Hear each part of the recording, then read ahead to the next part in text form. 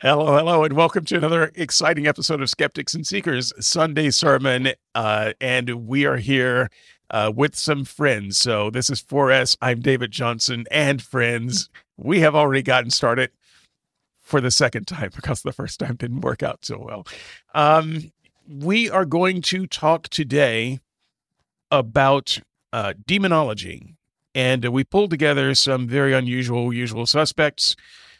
We've got Sarah, say hi. Hi, heathens. Okay, and we've got Matt. Good day, mates. We've got Brian with a Y. Thanks for having me back, David. There are rumors that he may not be dressed. I started those rumors. And we actually have Andrew. I don't know that he will be in here much. I just saw him pop up. Matthew will be watching out to see if Andrew has anything to say, and you'll have to figure out your mute buttons and all of that. But that is the that is the cast of critters that we have today.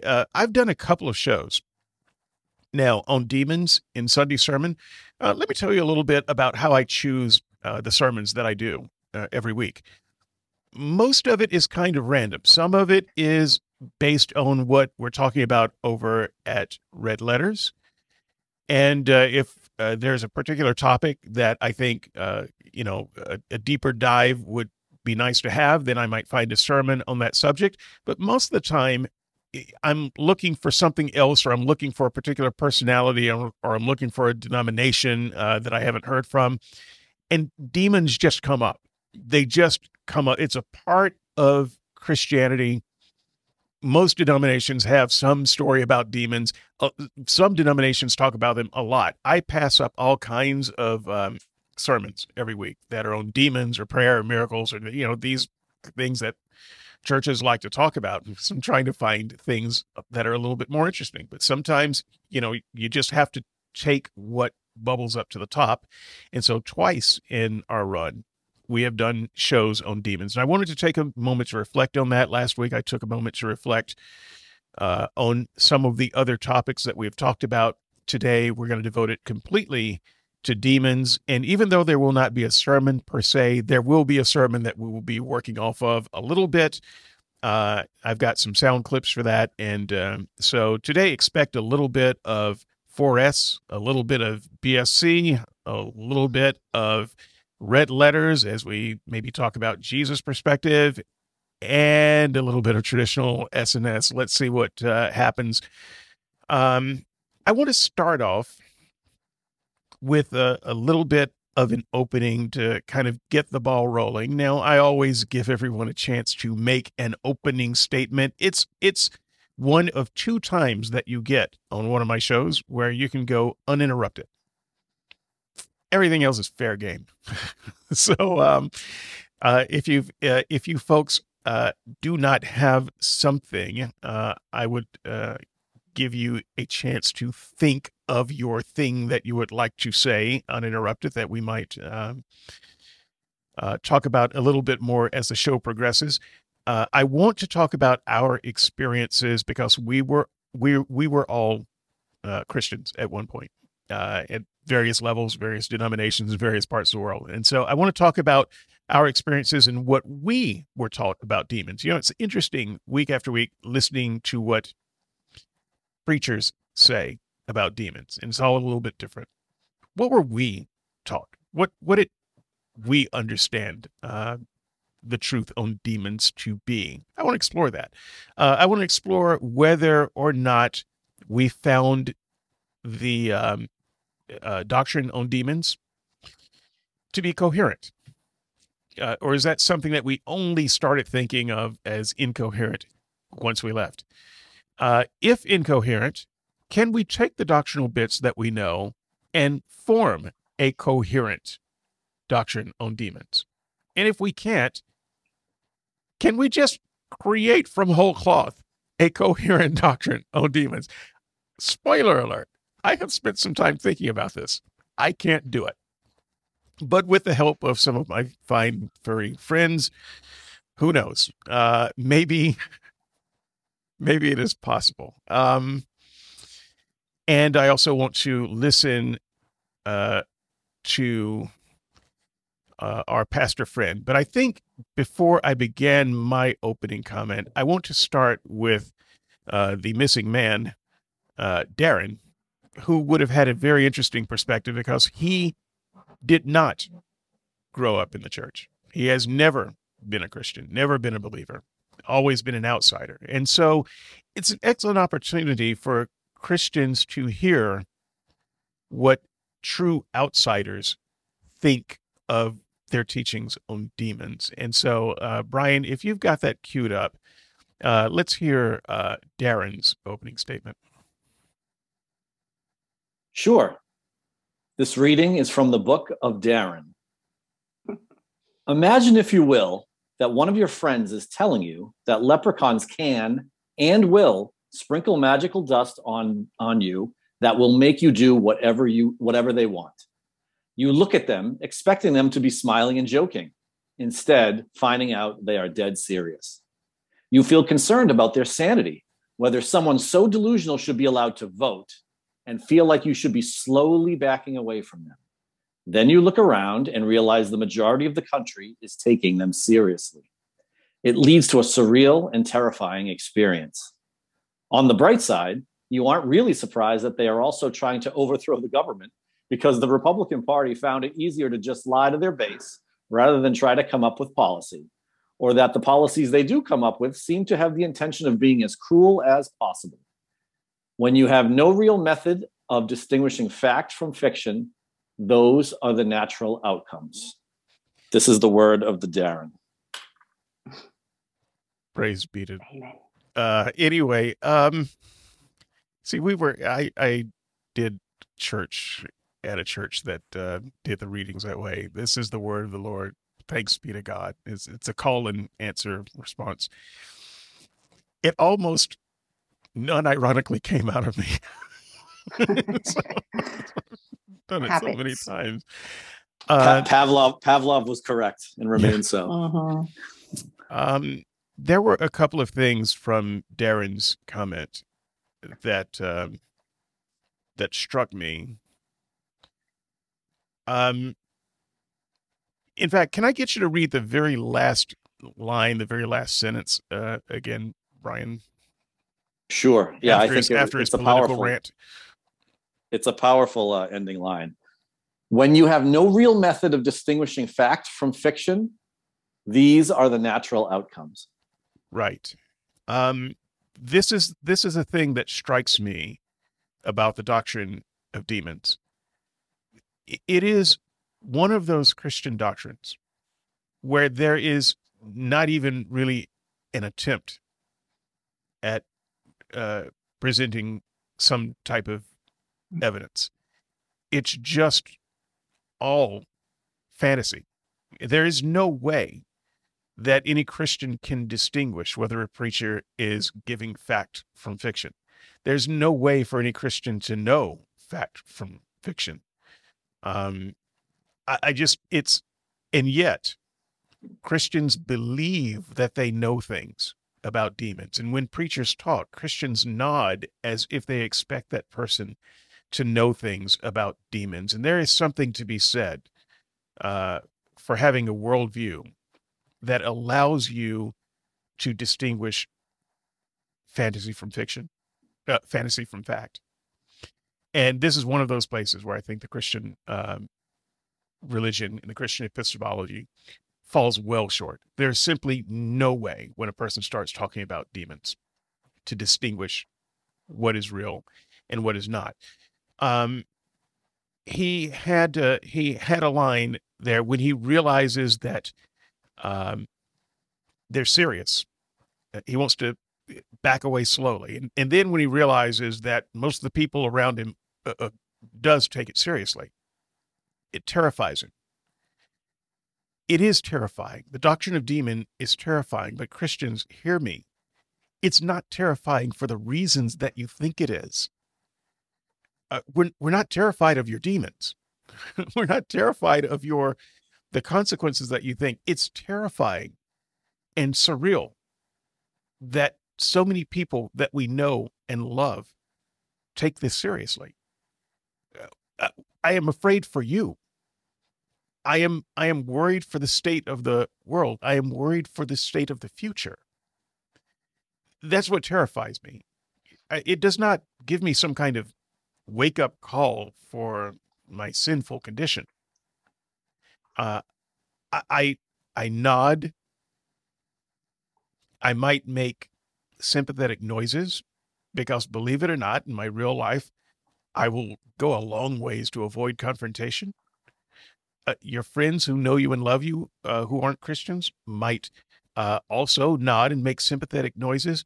I assure you, they feel the same way about it as I do. They really don't know how to think of you. And in this area, they would simply rather you not talk about it because they don't want to think less of you. And it's almost impossible not to do it. So that's kind of my starting point. There are two people that I put in front of me when I think about this subject. There's the person who goes on about demons, and then there's the person who goes on about being abducted by aliens. Here's the cold hard truth of it. Not being polemical, I have more respect for the person who believes they've been abducted by aliens. That one actually makes more sense to me. Who has something to say? You go first, Sarah. I think you just volunteered. Everyone else just took a step back. I'll go last in this order.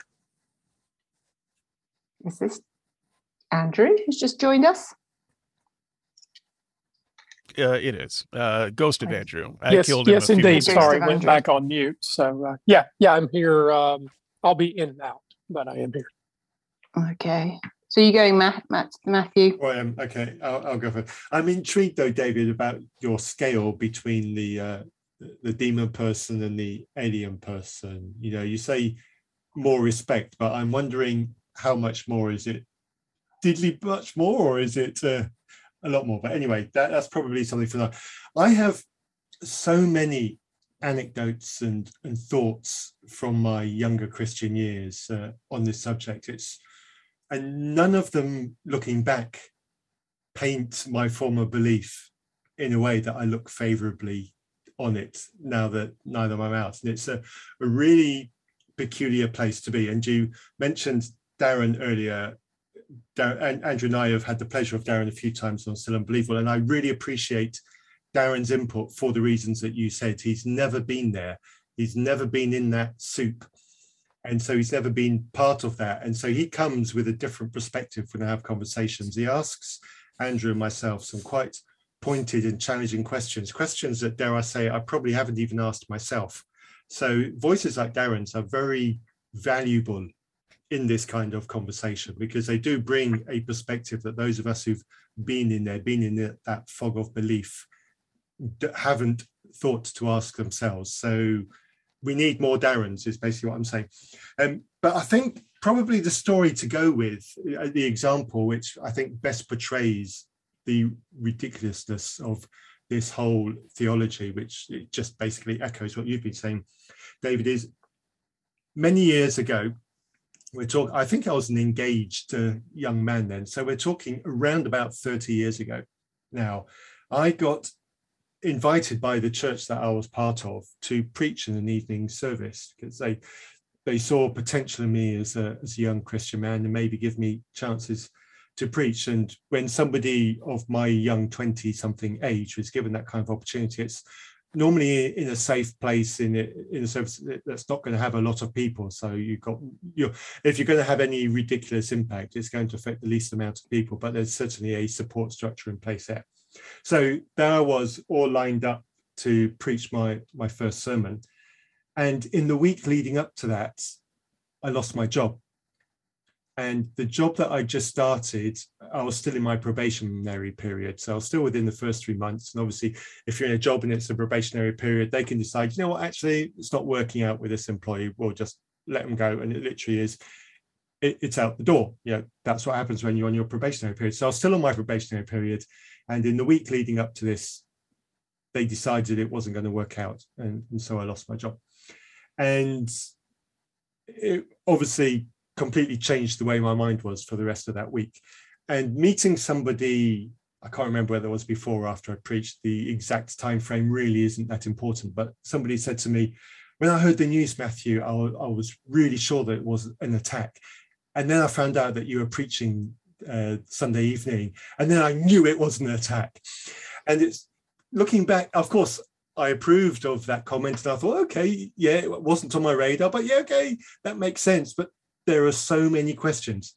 How do you know? How does this happen? What's the communication structure between demons like? How do they get to the person who actually makes the decision that it's me who needs to fail my probation? What about the timing of me being in my probation at that time? Did demons have a role in that as well? Which then takes you all the way back to when I started the job. Who was in charge then when I started the job before I knew I was doing the preaching thing?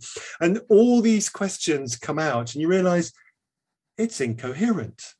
Really, there's nothing about that comment that actually makes any sense once you start pulling at all the threads of what actually had to come together, what actually had to be coordinated for that event to happen. And sometimes, you know what, guys?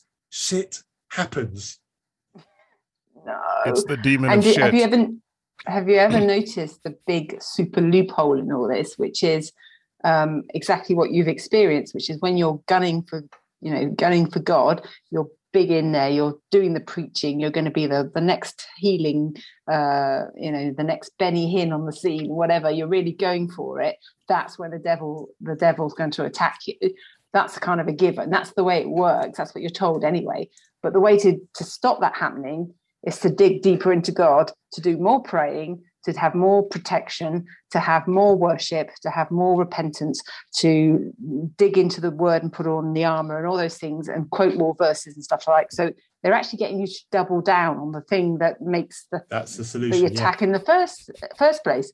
And it's like you could be in this never-ending cycle, in fact, of it just more attack with more like gunning for God with more attack, there was something to be said for the lukewarm Christian that wasn't really going anywhere and doing very much, because they would kind of be left alone. Satan would leave you alone. That was the thing we were told. It was kind of something to kind of aim for, really. Yeah, but I think the thing that concerns me most about that kind of theology and the effect that it had on me individually in that experience of losing my job is it gave me something to blame that wasn't me. Yeah. Yeah. And I think that's the big sour part of this whole thing. That's the poison in all of this theology. And it wasn't God. It gave you something to blame that wasn't you, and that wasn't God. And that wasn't God. Yes.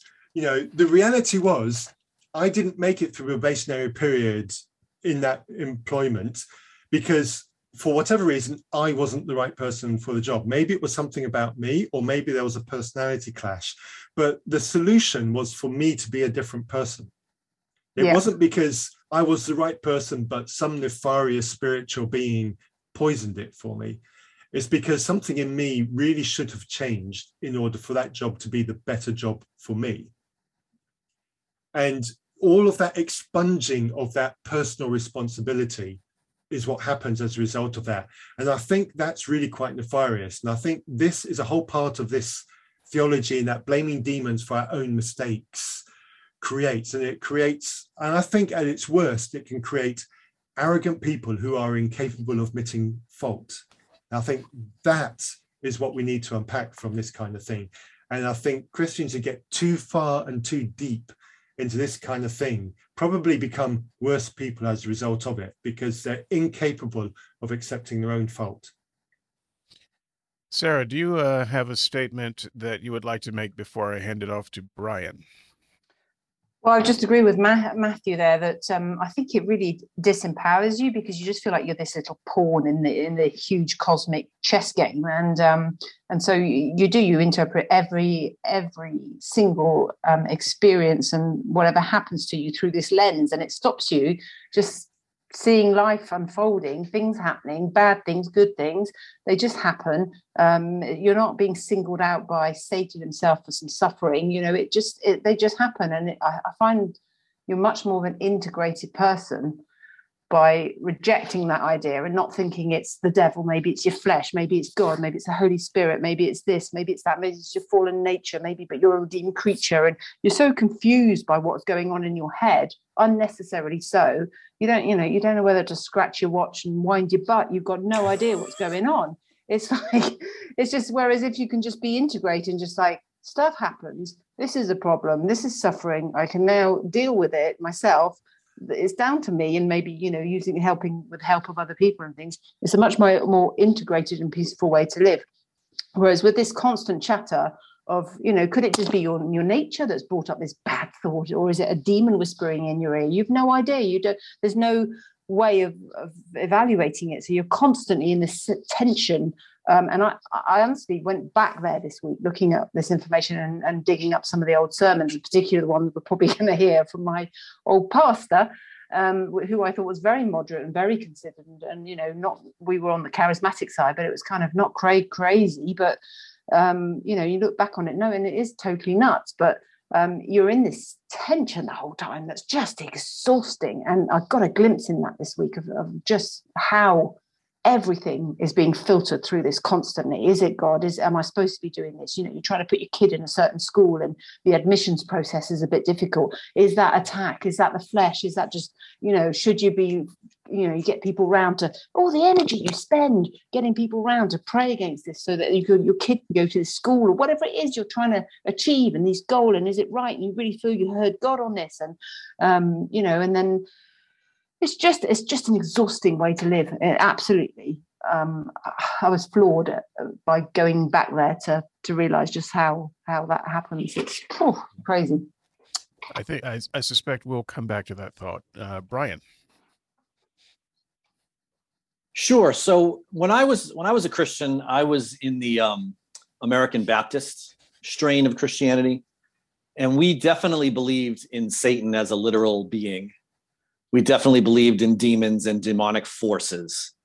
But when I look back on kind of the role that it played in our belief structure, we really didn't talk about them in a day-to-day fashion. They were really more metaphorical with regards to, how demons and the devil were influencing us to be sinful and to do, wrong behavior and to be out of a good relationship with God. So we really weren't going around, looking under rocks in haunted houses for demons. We weren't standing up on hills with, Satan figures with the pitchfork and the hood and the tail.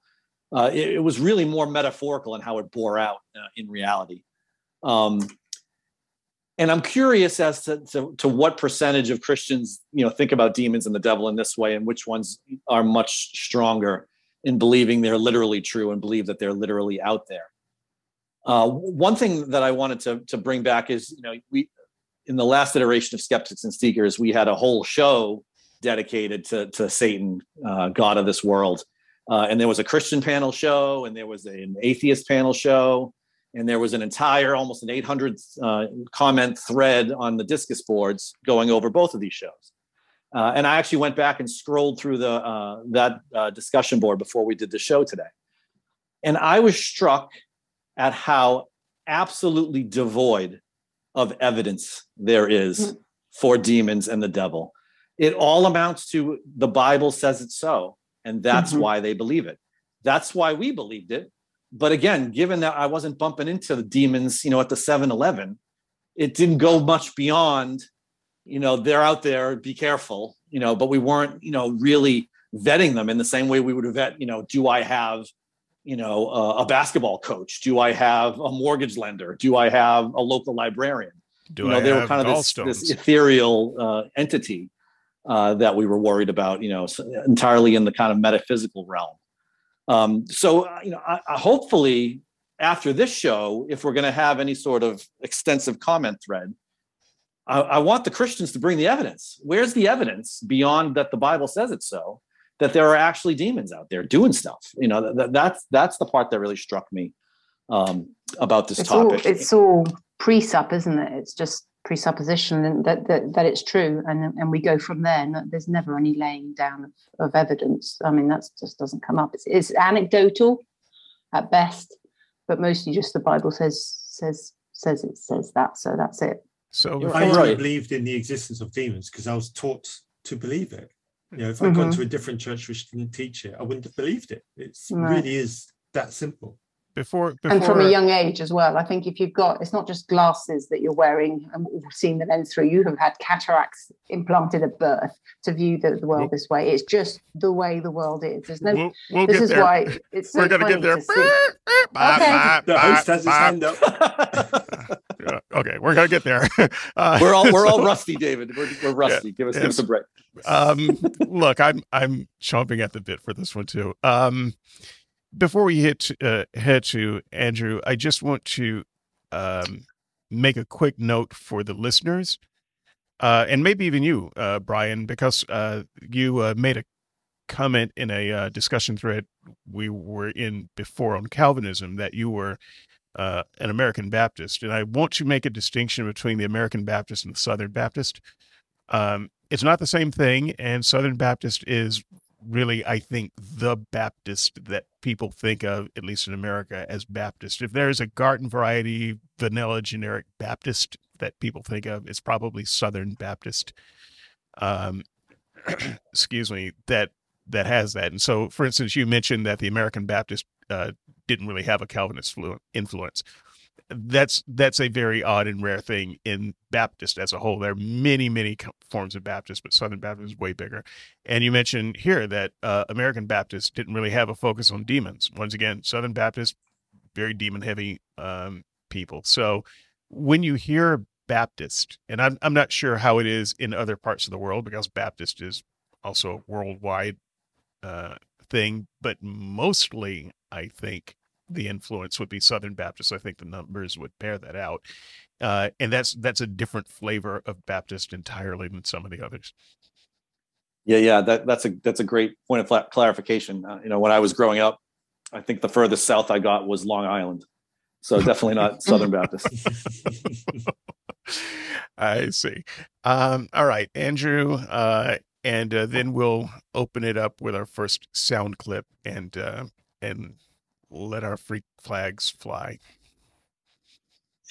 So one of the interesting things about the religious tradition that David and I share is that the Conservative Church of Christ, there's not to be confused with the Universal Church of Christ, the Church of Christ, and Firstborn, and all of those Christian Church, all those Disciples folks. of Christ. Yeah, so there's a Conservative Church of Christ that you've heard a lot about if you listen to Still Unbelievable and to the former show known as Skeptics and Seekers, etc. But the interesting thing about the Church of Christ, and it's not the only denomination in Christian tradition that is this way, is that while the members would profess some belief in angels and demons, the main line of those believers would tell you that angels and demons don't operate today like they did 2,000 years ago. So there would not be any modern demon possession, a la the Catholic Church. The notion that the devil made you do it is just a colloquialism in the Church of Christ. And so there is no miraculous indwelling either of the Holy Spirit or of demons.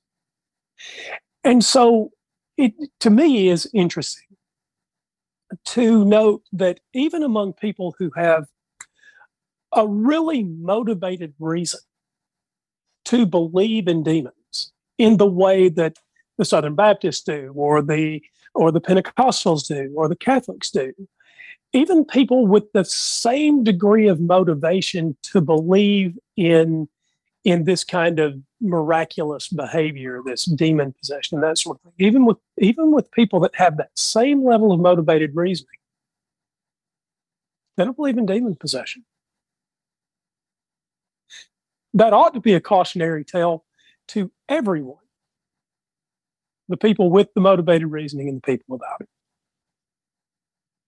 So think about that as the show goes forward, because the ultimate question is, what did we learn about demons when we were Christians? Well, one of the things I learned was, even with the best motivated reasoning around, I still didn't have good reason to believe that demons were possessing people.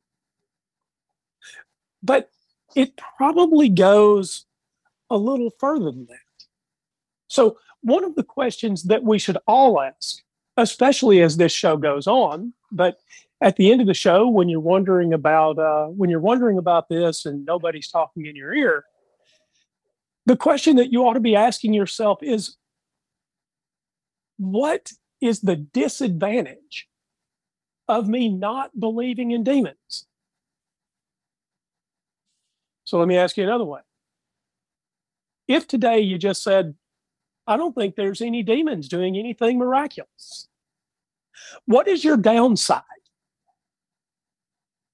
So it very much seems to me, and this is the last thing I have in my opening, it very much seems to me that the risks and rewards of demon belief are flipped in a way that's pretty unhealthy.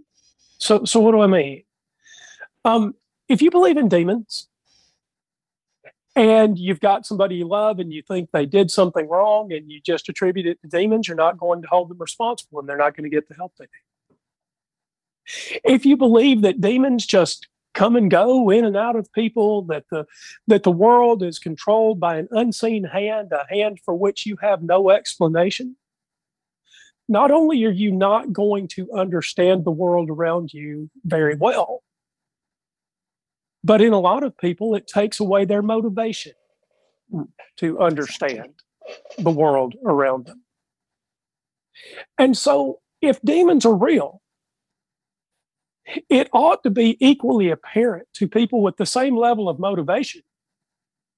And it's not. It's not like there's a well-accepted agreement about how demons work. I'm sure we're going to get into that. And if you ask yourself, what is the downside of not believing in demons? There doesn't seem to be any. Okay. I'll leave it there for now. I'm going to hit our first sound clip here. And as we do that, one of the questions that I have asked over the course of a couple of shows that I've done on demons for 4S is, why do Christians need demons? It seems like the Christian doctrine would be better off without demons. It's a kind of a thorny, touchy subject for them with no real benefits that are apparent. And so as we work on trying to come up with a better doctrine of demons, I'm just curious if throughout the course of this show, and I've been asking people to leave comments on this and they haven't, why are demons even important for Christians? Why is it necessary? Why does it seem like it's so necessary for the Christian faith? Because they seem almost embarrassed by the doctrine, but they can't let it go. They can't stop preaching about it. It's integral somehow to the faith. Why? Let's listen to Nameless Pastor. I was asked to leave at least one factor of this nameless, either the person who gave it to me or the name of the pastor. So we will just say Nameless Pastor. And we won't listen to the whole sermon. I've got a few clips, and there are just a couple of things that I want to point out that might spur conversation, although I don't really think this conversation needs to be artificially spurred. For us, we can easily forget that we are equally in a war zone that is just as fierce as that. Okay, already my first interruption.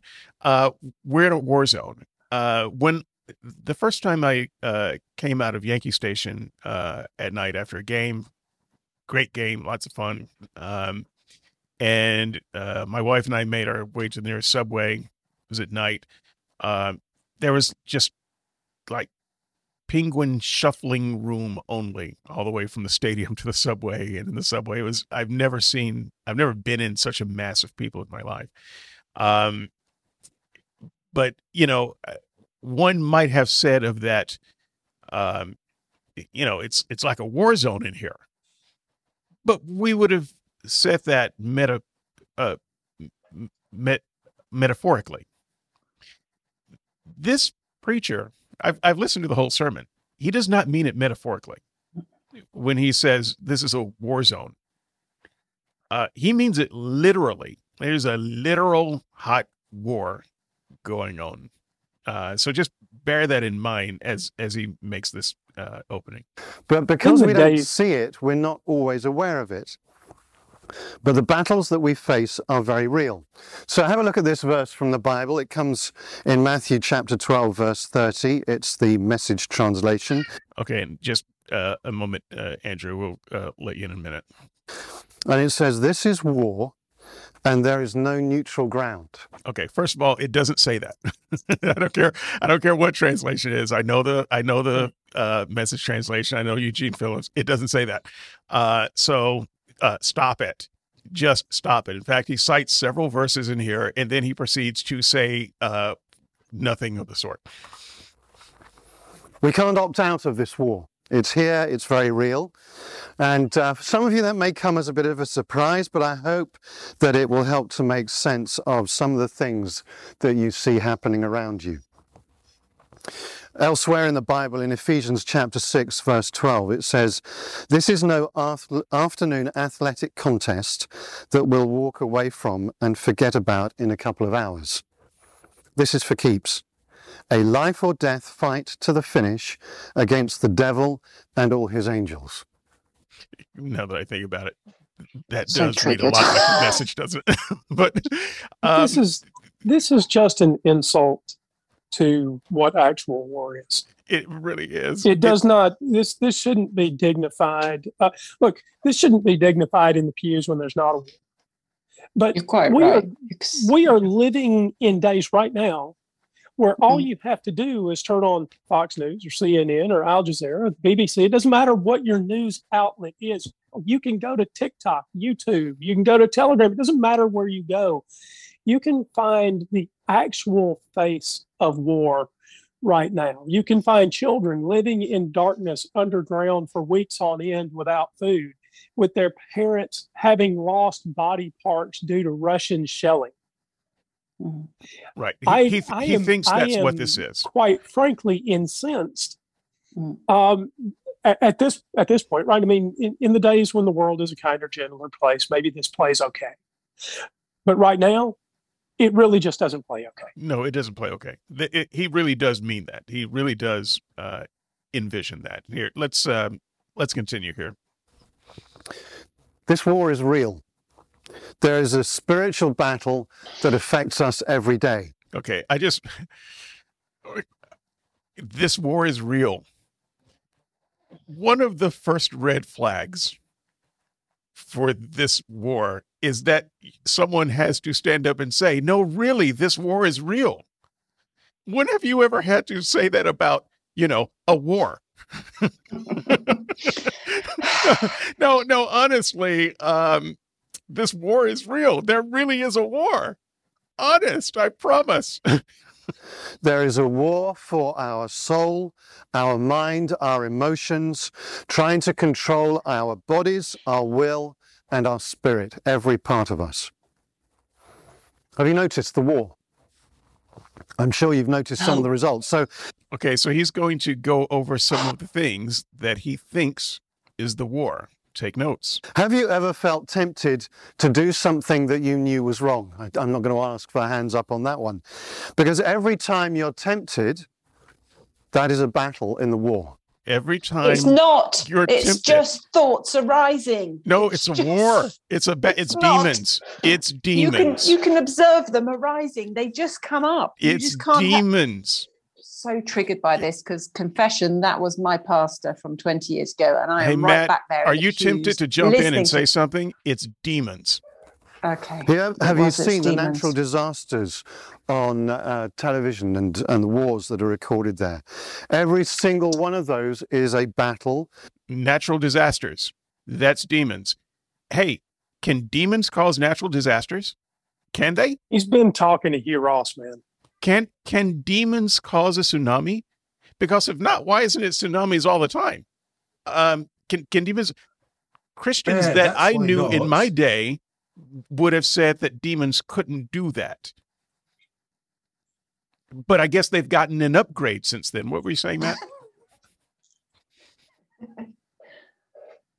I missed what you said, Matt. I'm sorry. I was on a roll. I said the reason they can't cause tsunamis is because of the Christians praying. That's why. Well, Okay. apparently there's not enough of them now because all of the natural disasters. That in the war that is affected by spiritual things.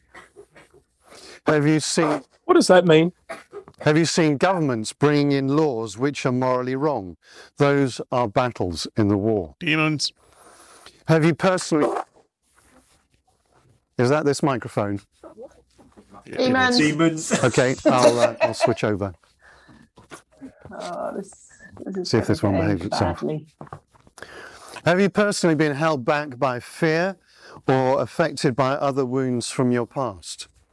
Yes, Each one because of you're those is a human. battle in the war. Demons.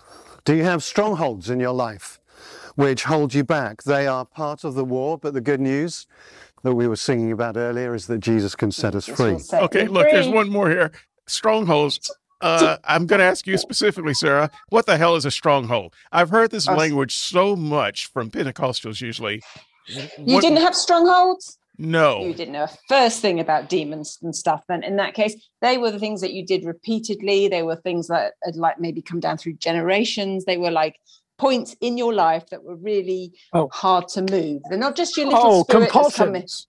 Compulsions. Compulsions. Yeah, more than that. There's strongholds. They've gained the ground in there. So you know if you are lusting, you've lost that bit of ground, and the demons are in charge of that particular bit. They're ruling that bit of your life at the moment. So they're kind of installed. It's a place where there's Installed. they're installed at that point. That's what a stronghold is. And oh my God, I you tell don't you know how. what, When You I'm don't know how lusting, I triggering. definitely have a stronghold. And, I'm You don't sorry. know you don't know how triggering this is for me. Not Matthew's stronghold, but just hearing this all over again.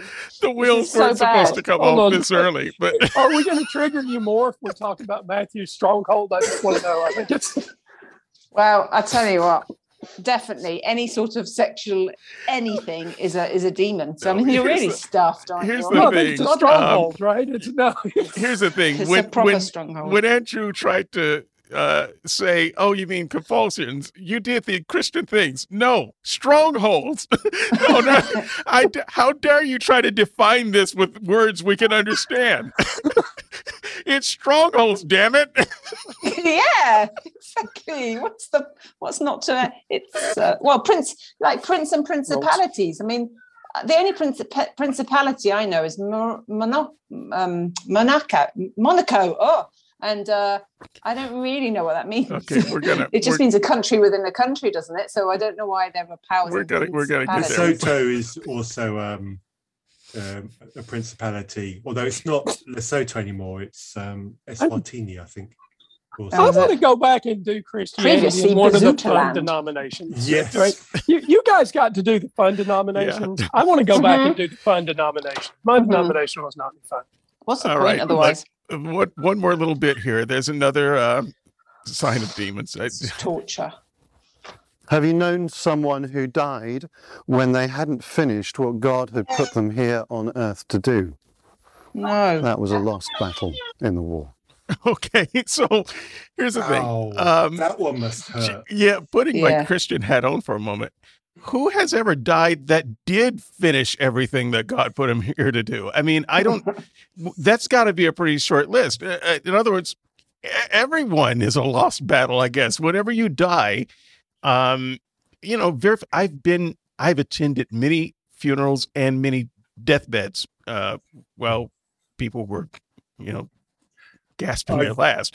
And a common thing, in some of those final conversations is to hear people talk about what they haven't done, what they haven't completed. No one feels like, yes, I'm good now. The curtain must fall. That's a lost battle to a demon, I guess. I've got a funny story about that. Yeah, let me hear your funny story about last gasp on deathbeds. My funny. Sorry. It's vaguely related, but you'll laugh anyway. Right, you guys are familiar with the Calvin and Hobbes cartoon, I assume. Nope. I had a. I'm sorry. Okay, well, Calvin was a You mean Dilbert? preteen No, cartoon lad. You know, he's sort of cartoon lad that would throw a stone through the neighbour's window, kind of thing. So a cheeky, good for nothing lad. So I had a T-shirt with that kind of character on it, and in a block of text underneath that cartoon character, it said, "God put me on this earth to achieve a certain number of things. Right now, I'm so far behind. I'm going to live forever." So that was a T-shirt I had, and I used to wear it occasionally, usually at the weekend. And one day, I wore it to church on Sunday. And Blasphemer! It gets better. It gets better. I got to church, and then discovered that I was on communion duty. Oh no! So there I am, standing at the front of the church, holding the communion wine and bread in my scabby shorts and this unironed T-shirt with this thing on the front, which I knew some people in church would not be impressed by. If I'd realised I was on communion duty, I would not have gone like that. I'd have worn trousers or jeans and an ironed shirt. But I thought I was able to just slip in at the back and not do a lot, but nope, there I was parading this blasphemous shirt in front of the whole of the congregation, serving people communion. I wanted to die. It's funny now, but I wanted to die at the time. Right, there were people there who wanted you to die. I assure you. Yeah. No, this was pre-Harry. This was in the early days of Harry Potter. The movies hadn't even been thought of. No, the exactly. books hadn't even been finished. Hey Brian, let me loop you in, Brian, real quick. Brian, you listen to this litany of things that are signs of, the battle, demons. How did you in the American Baptists think about that? The signs of demons. I mean, did you think in terms of, oh, that looks like demonic activity there? And if so, what would trigger that thought? Because this guy, it seems like everything triggers the thought of demonic activity. Yeah, back in those days, we would not have hyper-focused on the entity, the demon, doing the wrong.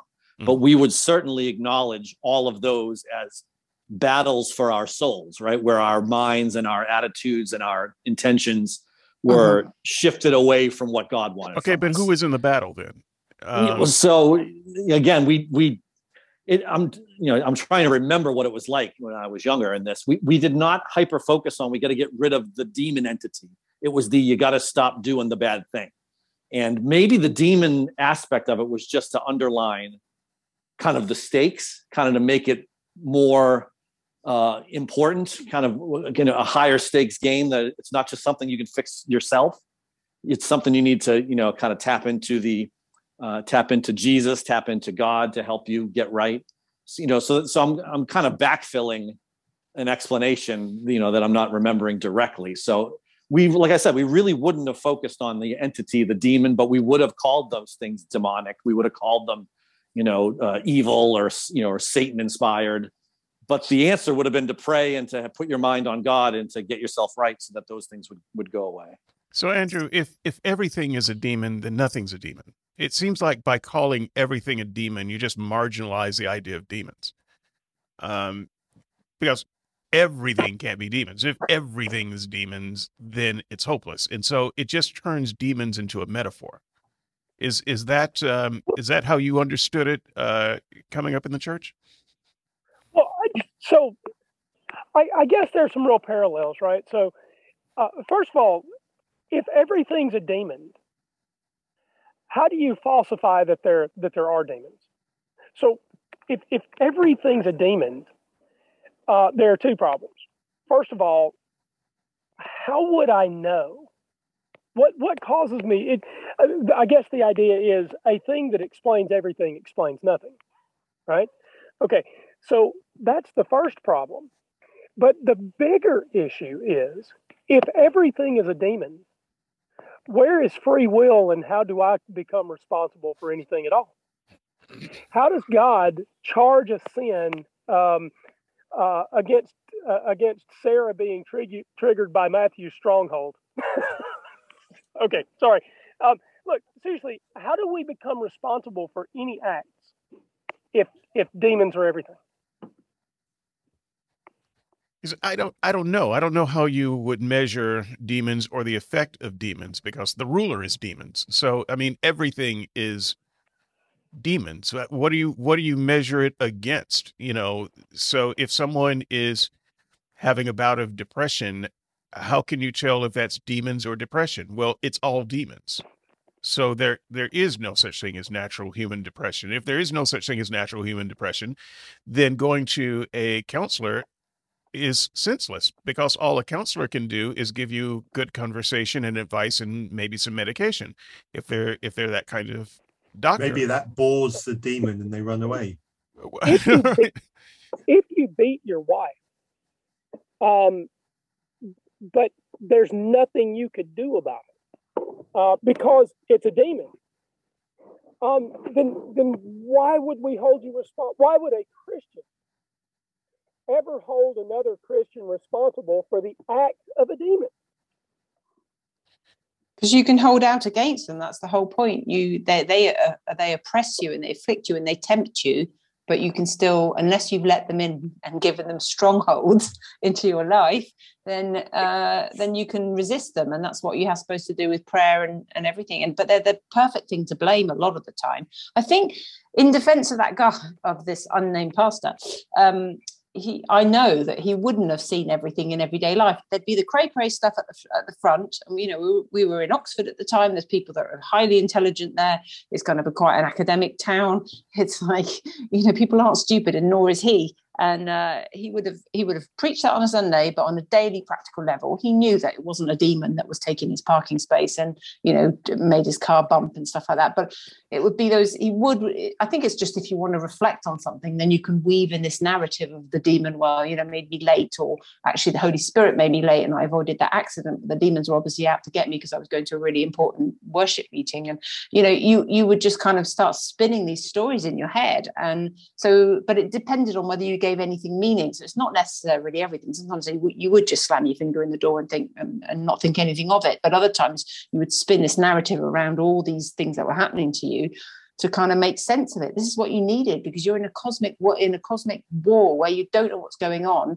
So many things are hidden from you that you need to start making sense, and you start pulling at these strings and trying to weave a tapestry of sense in the whole thing. But it's just nonsense. It's proper emperor's new clothes. It's just not really there. Once you let those filters in there, because there's.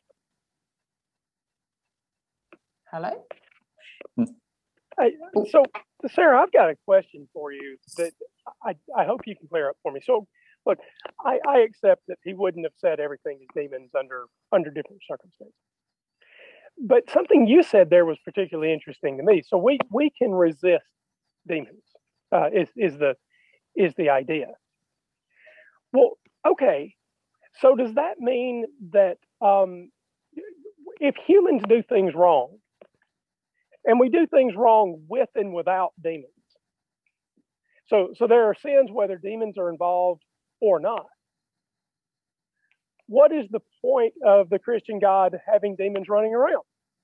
And by the way, they're supernatural. How do humans resist the supernatural? So answer either one of them, but what is the point of God letting demons run around? And I'm still not sure about the resistance thing. That just doesn't make sense to me. So how would you know whether it was you or the demon? You didn't. I think you maybe missed that bit when I first started, when I said, that was the whole point. You didn't know if it was just your flesh and something, or a bad habit that you got into. I mean, this pastor would definitely sort of say, you're getting into a bad habit. So it could just be you. You need to clean up your life, and that's for you to do. And other times, I think if things were a little bit stubborn to go out of your life, if some of your habits didn't disappear overnight, then you start to question whether it's a demon. If it's an ongoing. What is? Sorry, I got that. What is the point of demons Why does God have demons running around? If humans are going to do good things and bad things with or without demons, why does God have them? And that still doesn't answer the supernatural question of proving that humans can do battle with supernatural beings and win. But what is the point of God having demons running around if we're going to do the good and bad things without them? Well, that's an excellent question. It's not one you ask yourself at the time. You just are told you are in this war. You're not questioning whether it's a good idea that whether this war could avoid. We had no idea. And a point of we would. I'd be interested in knowing if anybody else thought Christians could be demon possessed. We didn't think Christians could be demon possessed. If you were filled with the Holy Spirit, the charismatics were. And if you kept topped up, because that was another thing, it kept coming down all the time, and you had to pray to bring it back up again, and then it would start slowly draining. Whether you did anything or not, it just kind of drained away, and so you had to keep topping it up. And at that point, you couldn't let the demons in. There wouldn't be enough. I didn't see any reason why Christians couldn't be demon possessed. I mean, theologically, you could go one way or the other. That's it. But they could be oppressed by spirits. But they could also. There's no reason for them not to be full-on possessed. Can a Christian play with a Ouija board? Yes. Do demons enter by way of Ouija boards when it's not me? Yeah. Right. So why wouldn't a Christian be possessed in that situation? Can a Christian listen to death metal? I know that Andrew will answer in the affirmative on that. Sinner. Not a real Christian. No, exactly. Well, the point is a real Christian wouldn't have gone and played with the Ouija board. And yes, a real Christian does all kinds of things all the time. No. Real Christians have affairs all the time. Real Christians... Oh, well, in that case, if you're opening the door to the demons of adultery, then you deserve to have strongholds in your life. That's what I mean. Christians are opening the door all the time. But you couldn't just, not if you're trying not to and trying to live the Christian good life. But you mean if you're trying not to open the door that you didn't sin? If you didn't, sorry? If you're trying not to sin, that means you don't sin? I mean, what kind of Pentecostal church was this you went to? Because Christians were beset with sin all the time. If you just do a naughty thing once, the demon hasn't got time to get in. If you're constantly opening the door, the demon gets in. Okay? Everybody knows this. Demons are looking for bodies. This is what this other crazy preacher I was listening to find out what was being said. They're looking for warm bodies. I don't know why, but they need warm bodies. Do Christians have their bodies? They live. We're a vacation for demons. I mean, and that we were given. Is it not hot enough where they are? No, exactly. No, but we were given bodies because we're worthy, but they weren't given bodies, which brought the question to me. What is the difference between an evil spirit and a demon? Because a demon to me is more embodied.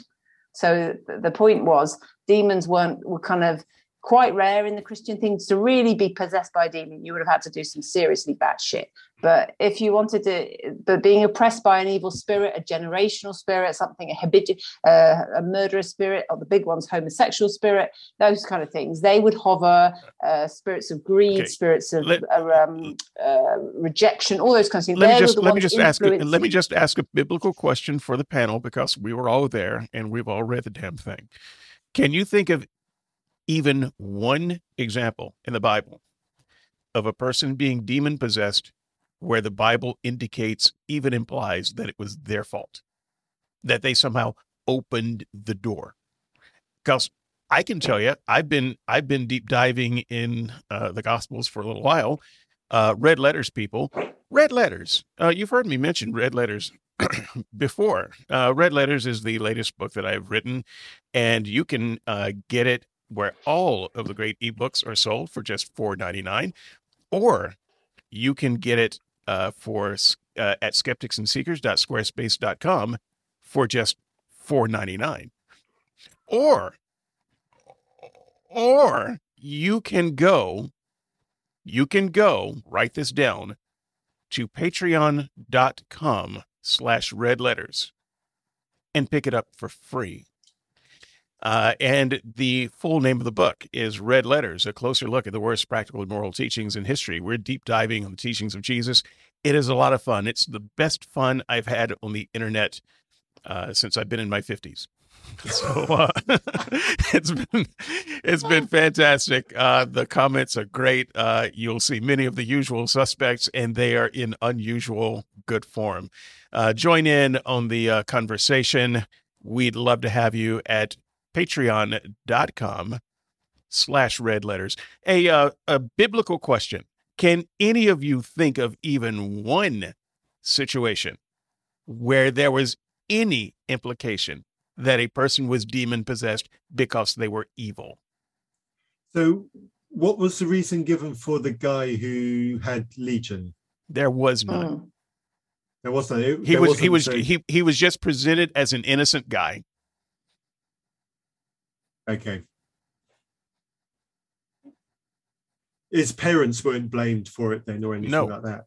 Okay. He lived amongst the tombs, though, didn't he? So he's near the death thing. I reckon he did a bit of a Ouija board and got a few of them demons in. But what you're doing is what Christians do. It's their head canoning. Doesn't mean he didn't do it. Exactly.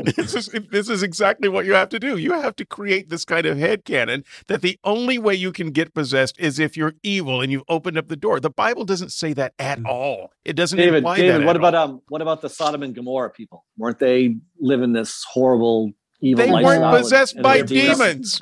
Yeah, demons weren't implicated in that one. There were no demons then.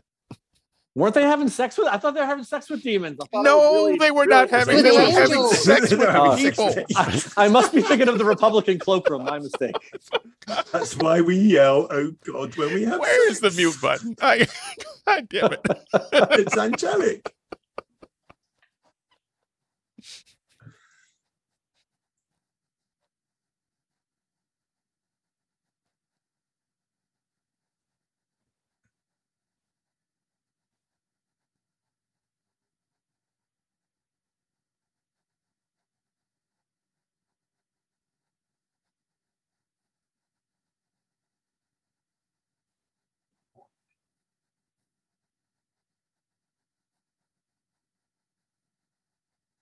They suggest it to you usually. You may not have come up with it yourself. You may not be predisposed to it. So they give you further ideas. And obviously the whole point was we didn't really think Satan was omnipresent, do we? I mean, I don't know. You use the words demons and evil spirits and Satan interchangeably often. So the whole point is you've got to keep it murky. You've got to keep it a bit I think this is ambiguous. a good time for clip number 2. Isn't that where the whole custom of throwing salt over your shoulder comes from, to get the devil off your back so he stops whispering nasty things into your ear? Why would salt but get that him off might your be back? a bit of a superstition, in which case that's evil and that's let a demon in there. So You don't win anyway. you can't win your We're gonna hit clip number 2. This is a short one. I'm going to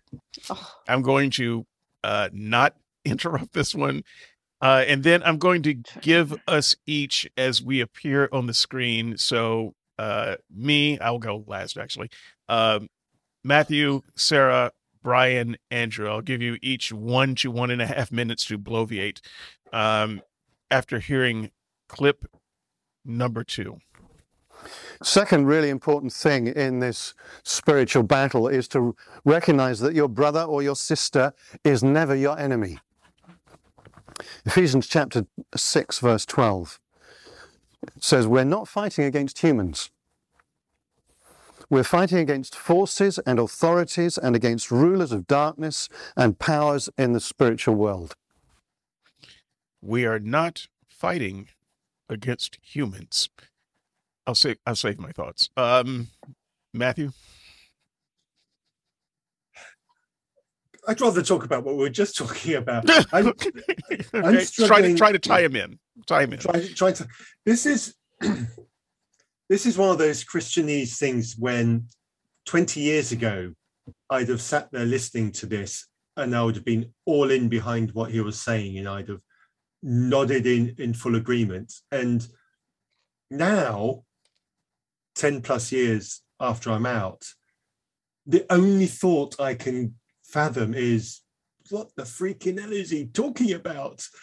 I'm genuinely struggling to make anything coherent out of what I've just heard, because it no longer makes any sense to me. No. I can't pull anything coherent out of it. So I don't know, maybe come back to me after the others. I might have thought of something, but genuinely, it really is. It's a what the fuck. Yeah. Well, we'll tie all of these themes together before we go. Sarah, we're not fighting against humans. That makes perfect sense. Let's just keep let's just keep. I think the idea is if you keep, it's genius actually. If you keep people suitably confused about the whole matter, if there's demons, there's flesh, there's crucified flesh, there's your human nature that you're supposed to hate, but that's also giving you good ideas, but bad ideas, and God and Holy Spirit and demons, but also Satan and just generally evil, and you're so confused of what's going on. You're highly suggestible. I think that's how it works. And so if you're saying we're not fighting humans, fine, you'll just suck it up. You'll believe it. Why not? But yes, you are fighting humans. That's the only people you do fight against. So let's just be clear about what actually happens. It's always couched in anecdotal evidence, and the evidence that they refer to is everything around you, everything that's there, anything bad that's ever happened. That's your evidence. What more do you want? Divorce, disease, illness, death. That's the devil. So let's pin everything on that, and we need to fight against that. And if you're in a place of vulnerability, and this is what I'm finding it really difficult to listen to him because I can so picture myself there. I wasn't well at the time. I had ME, and I just remember I couched it all in this cloud of it's the evil one doing something. I must be destined for some great, God work. And so, this is, I must fight against this. And you hang on to his words. Yes, we're not fighting. This isn't a human thing. This isn't shifting. So it must be spiritual in nature. And, I went halfway across the other side of the world to find somebody who was supposedly, you're susceptible to quackery, you're susceptible to all sorts of things because you're not analysing things properly. You're spinning this yarn, you're in this fantasy world, but it all makes perfect sense at the time. You step out it for any amount of time, and now that's probably 18 years since 20 years since I've been in that church, but it's exactly the same. It puts me right back in that moment of just desperation of trying to make sense of this crazy world where bad things are happening to you, and you feel so unempowered, though Jesus is on your side and you're going to win in the end and all those kind of things. And instead of just stepping out of all that and being an integrated person who's responsible for themselves, you live in this horrendous fantasy, exhausting type of way of looking at things. And it's just awful. It's really sad. I'm finding it really hard to listen to this. I really am. I think I'm going to take that entire speech and make it my new ringtone. Brian, we're not fighting against humans, so who the hell are we fighting?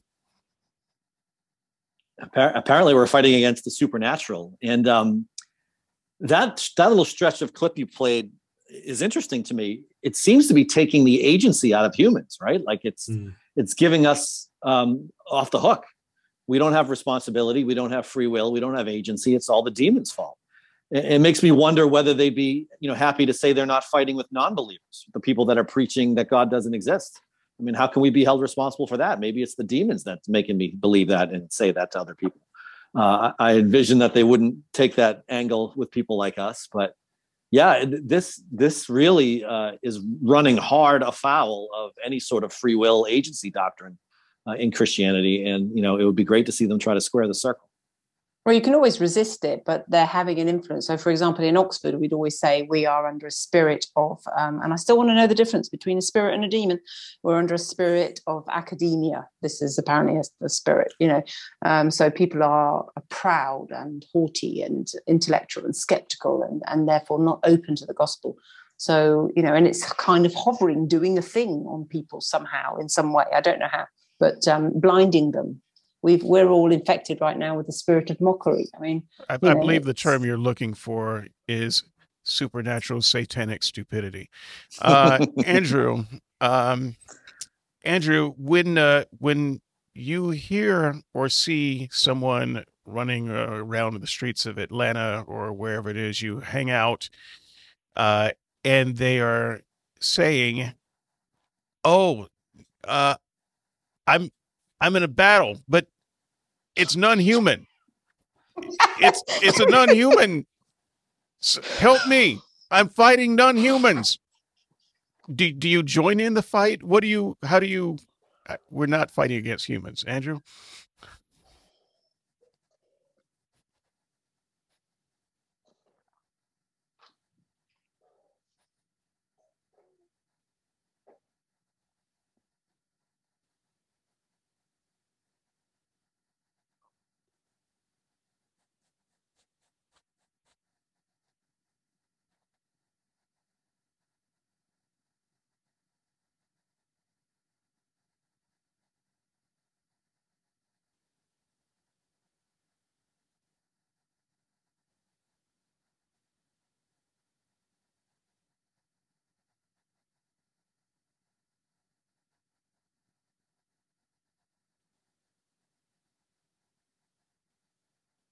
So my thought on this, thanks, Andrew, by the way. I thought for sure you would take door number 3, that you joined the fight.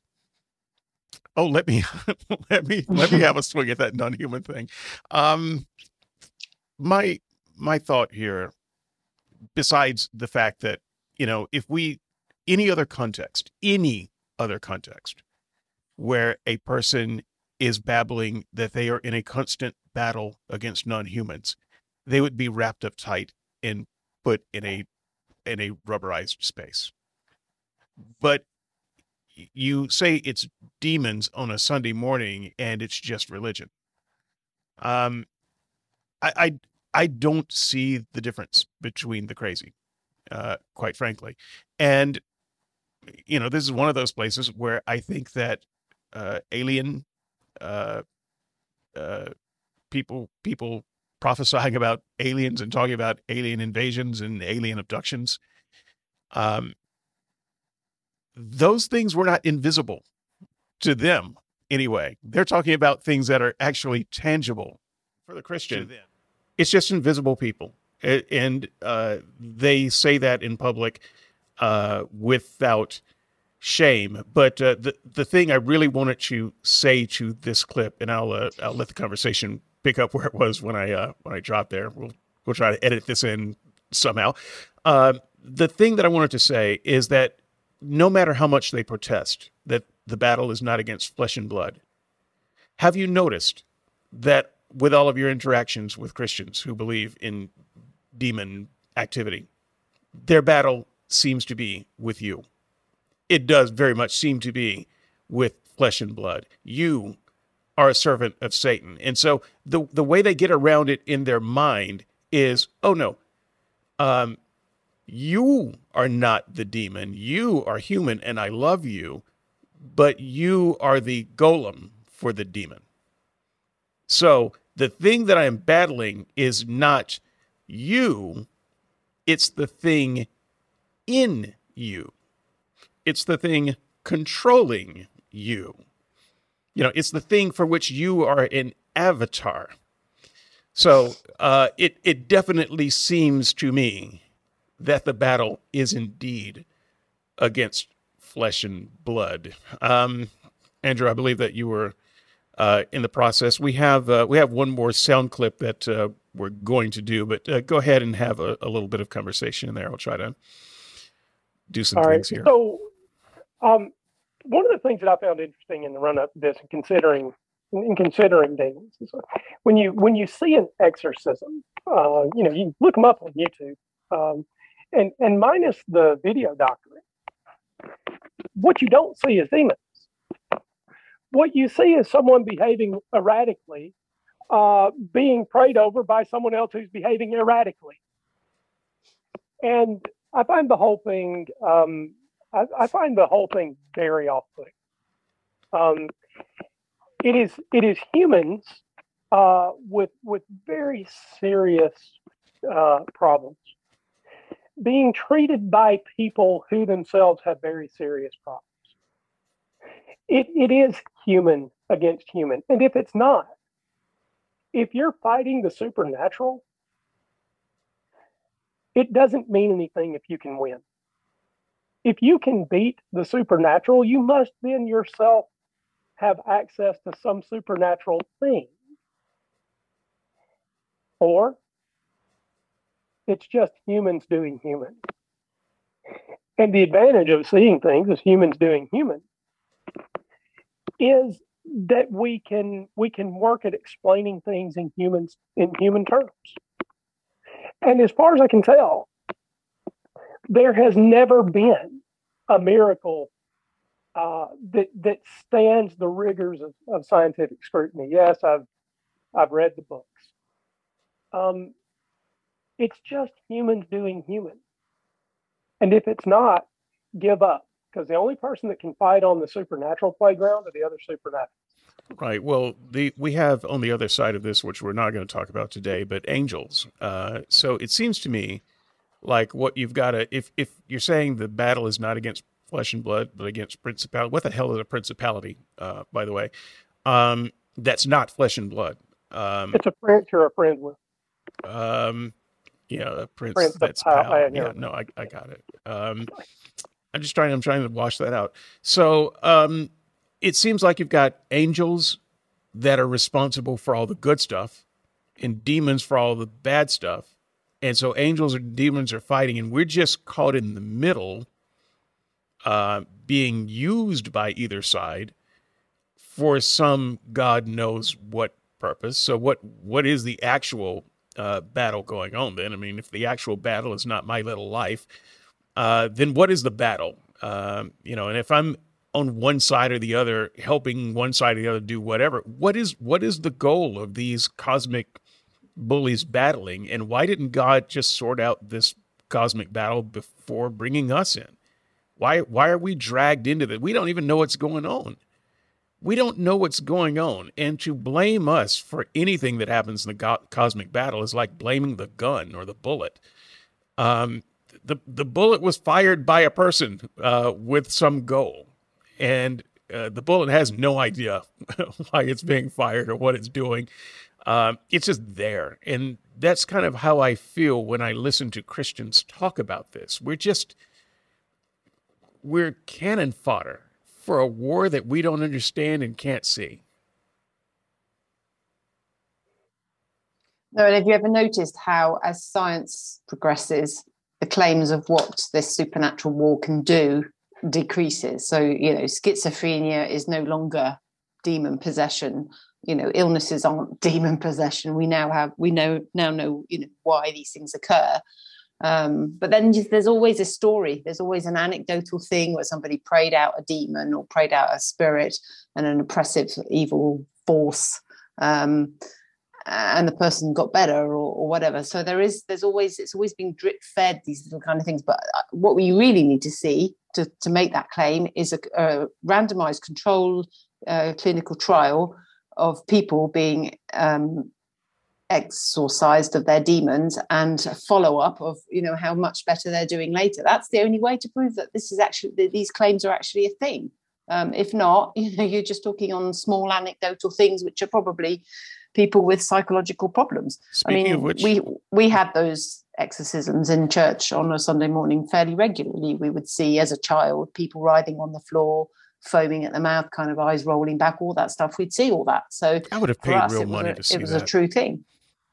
Sorry? Yeah. So look, we've got one more clip, and I'm going to open the doors completely. All of the subjects, demons. All of the subjects are still on the table, but I want to bring in this one last clip, and I want us to start thinking about the serious business of formulating some type of coherent doctrine of demons. It's just a mental exercise, people. I've tried to do this. I tried to do it as a Christian. I've tried to do it as an atheist a few times. I've not tried to do it with other people because right now, everything that we are saying speaks to the idea that we can't imagine any kind of doctrine of demons that is coherent. I want us to try a little harder. But here, last clip. This should prime the pump. Here we go. When I was healed of asthma, it was something that had come down through my family, caused by an afflicting spirit. And it was wonderful the day I felt freedom from that. But I'm sorry. How did he know that the asthma had come down through his family by an inflicting spirit. A few days later, it tried to come back because it wasn't just a physical condition. It was something spiritual. And How does what? Asthma is physical, right? the spirit tried to come back. And so I rebuked it and I stood my ground. What the hell does it mean to rebuke asthma? I'm sorry. I gotta stop. And it had to go. Because in the name of Jesus, these things have to go. But every now and then, not so much now, but occasionally it still tries to come back. It still goes back. I rebuke thee with a nebulizer. just another second. We're almost one through. is too short. We're This almost is through. just so And I just embarrassing. stand my ground and I say, no, I'm not having that. That is not my inheritance from my Heavenly Father. And so you can get stuffed. Oh man, you just it's so bad. I gotta come off mute. He would have known it was generational because we would have had somebody with a word of knowledge which would have exposed that, and then you could claim it for it to go, and you would convince yourself it had gone, and that's how it works. And of course it isn't, so it comes back. Oh dear God. I'm so sorry. I tried to make it through this with a straight face. And it's only asthma. I mean, you can take a goddamn Ventolin for that, for goodness sake. You don't need a miracle from That is heaven. the problem. There are kids You are in taking basements your in no. Ukraine. Stop it. I've got a rescue inhaler in the other room. Just check something. How old is this clip? 2017. 2017 is when it was uploaded. Whether it's this is the stuff we were told back in 1990s, early 2000s, and I went So he's back still online. preaching the same sermon 20 years It's later. the same. I think so. It's the same sermon. It's the same disease that was healed. It's the same.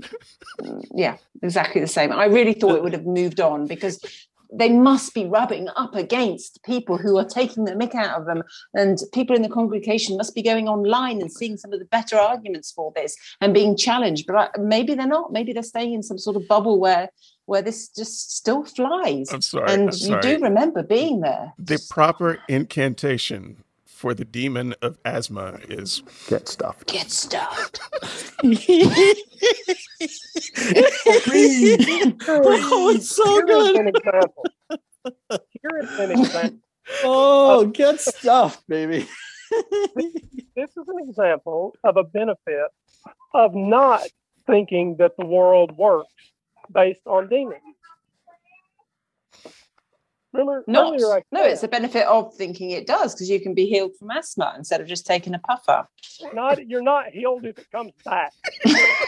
But you just keep rebuking it. to rebuke the asthma. It's just so warm and attractive. The demon wants to come back and live in your chest again. I said up front that the risk and reward of believing in demons was flipped over. This is one of the examples where it's flipped over. Believe in demons, and you think that you can command asthma to leave you, and then it comes back, and it provides you no understanding whatsoever of what asthma is, or how it works, or appropriate treatment. It doesn't provide you long-term risk mitigation. It doesn't invite you to understand the genetic factors. If your asthma happens to be have a genetic link, it doesn't invite you to figure out how to treat your kids early so they have better lungs in their lives later. Thinking that the world works based on demons is a recipe for long-term misery. Well, it's also a recipe for long-term mental illness. It's a recipe for long-term everything. It's a recipe for COVID running rampant through certain communities. It's that kind of recipe indeed, because you think you've got some kind of magical incantation. You can put on the whole armor of God you see. And if you have on the whole armor of God, then you can fight off these demons. Resist the devil. Someone can help me finish this line. Resist the devil, and you unstudied heathen. There you go. You were the last person I thought this was going to come from. There you go. Resist the devil, and he will flee from you. That's Ephesians, folks, and that is bullshit. Because he will not flee. It's kind of like saying resist the train and it will flee from you. No, it won't. It will run you flat. It will run you flat. The whole armor of God that preachers wear clearly doesn't have underpants because they've impregnated enough secretaries and enough deacons' wives to fill orphanages.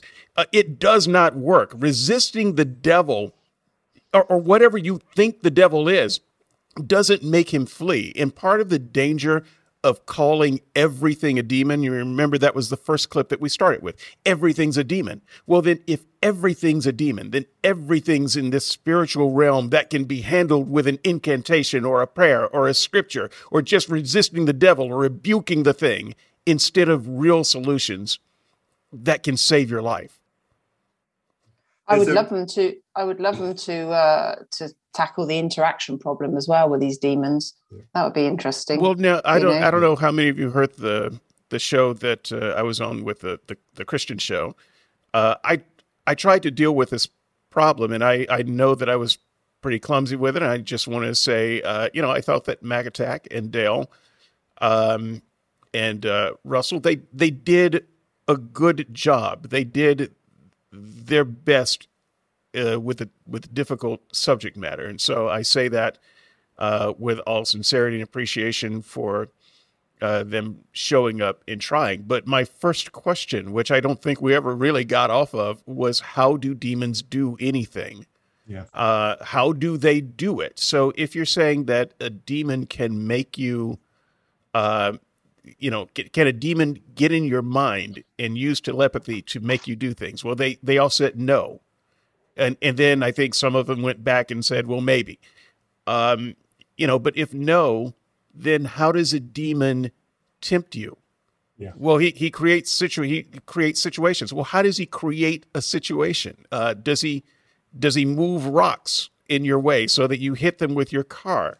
Does he write papers and move papers around on your desk so that you miss important things? What is the workflow that these demons are using to do anything?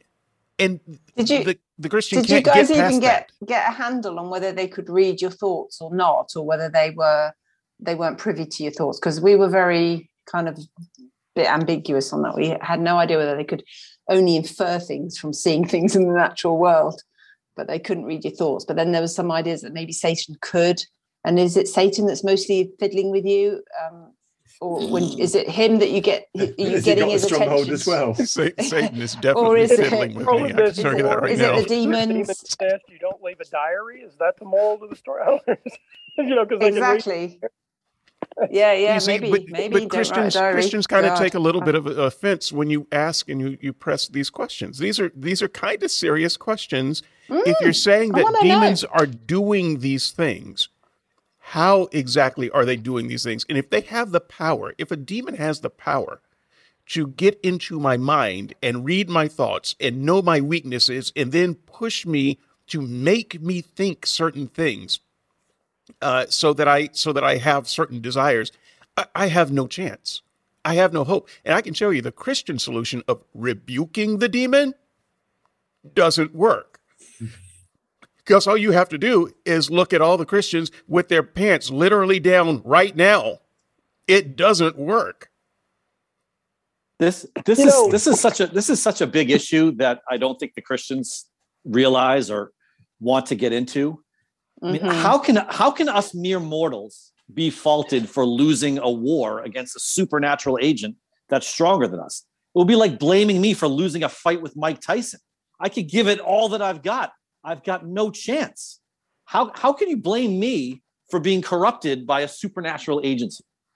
It sounds like something I've been saying. Yeah. I mean, Yeah. You got to do the fasting, Brian. You've got to do the fasting. That's it. Yeah, If do you it when feel you're hungry. hungry, That's what it is. yeah, they don't. They leave then. But Okay, so there is that incident. Here's the red letters moment. Patreon.com/red letters. Here's the red letters moment. So Jesus and his disciples are out, and his disciples are casting out demons. They're doing a good job, and they come up to a demon that they can't cast out. And Jesus is like, this guy. Look, you got to do fasting and prayer for this one.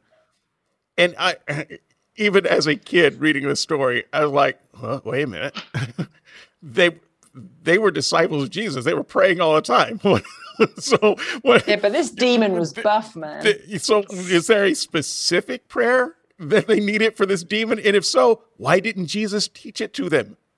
and if they had to be fasting to do some of the demons they would encounter, why did they eat fried chicken the night before? Why didn't Jesus say, look, we're going to go get some demons. There are some that require fasting. Okay, so Is this the day when Jesus cooked their breakfast on the beach with a huge, great big thing of fish? No, I don't know. Aren't any of you laughing at the notion of a kinder, gentler demon?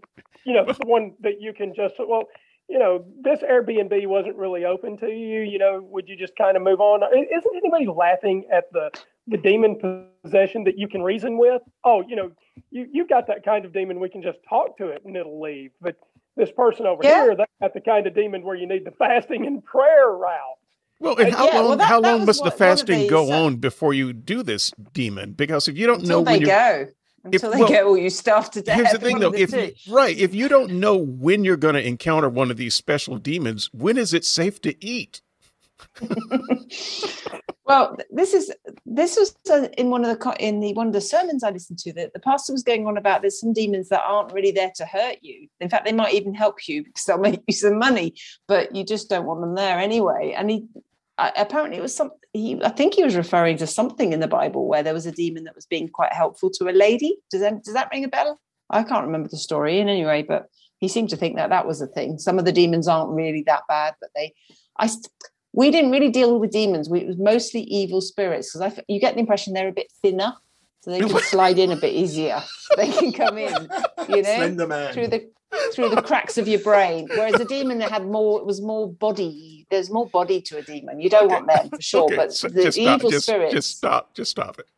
Stop it. So, I would like to point out for just one second. Does anyone on the panel, when you were coming up in the church at any point in your church life, did you distinguish between demons and evil spirits? This is a quick yes, no for me. Really, no. American Baptist? No, I think they were the same, or roughly the same. Okay. Yeah, Sarah. you Good to really know, and you need to know your enemy. So, in all seriousness, this is worth all the listeners knowing.